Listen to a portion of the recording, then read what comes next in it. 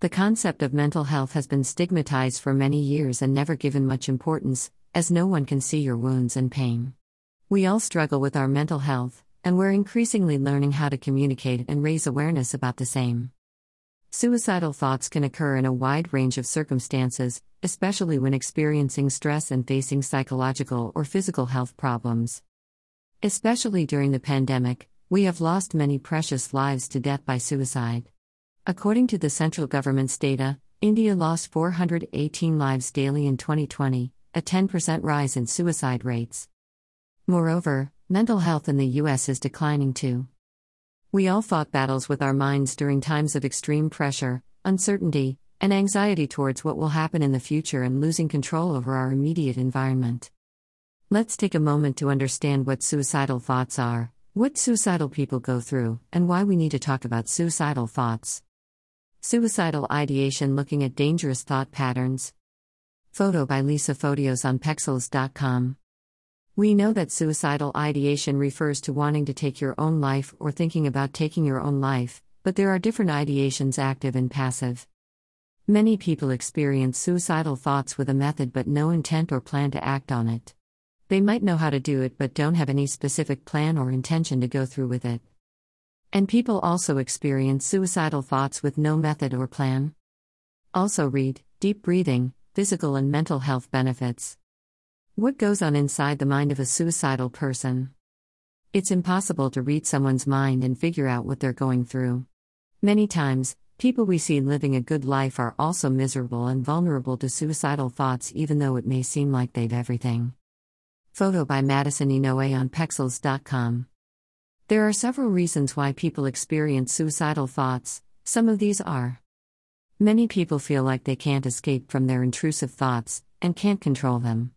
Their reality has been clouded by depression, and they believe suicide is their only option. People may feel or relive the memory of a past traumatic event they experienced and can't see a world beyond their trauma. They're exhausted from feeling numb and like they're just existing rather than living. They feel hopeless and feel like they've no control over their future.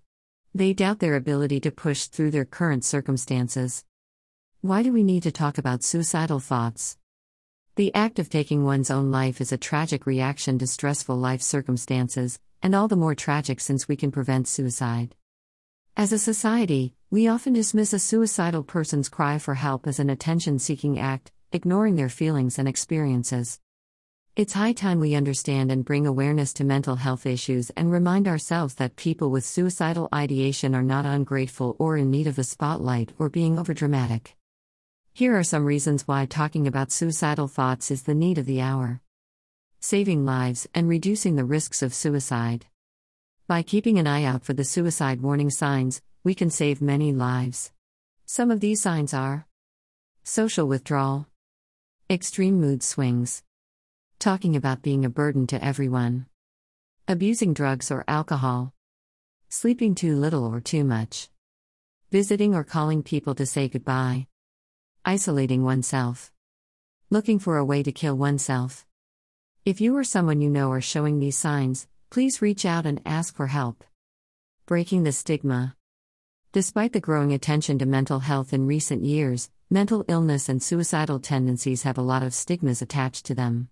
As a result of the shame surrounding mental fitness, we cannot seek help when we need it. Photo by Rodney Productions on Pexels.com.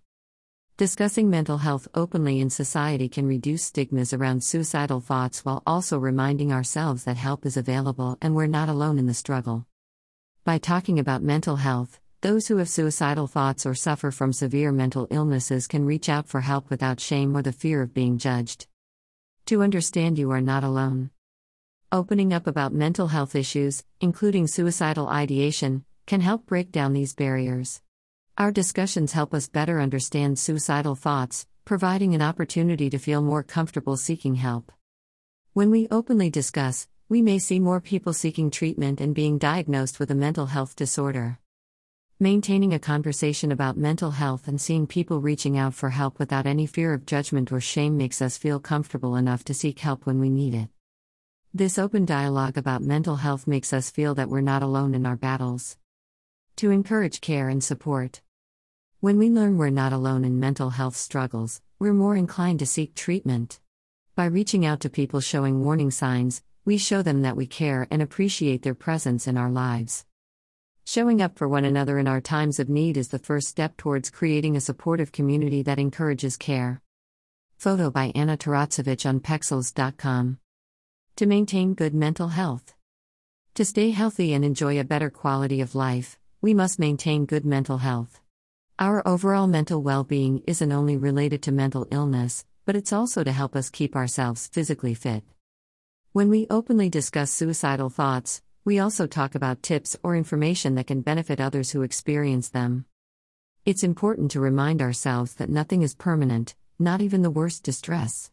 Even though it may seem like we have no way to escape the pain or unhappiness, an open conversation with a trusted friend is always a good start. When you share your thoughts of suicide with someone you love, you can realize that you're not alone.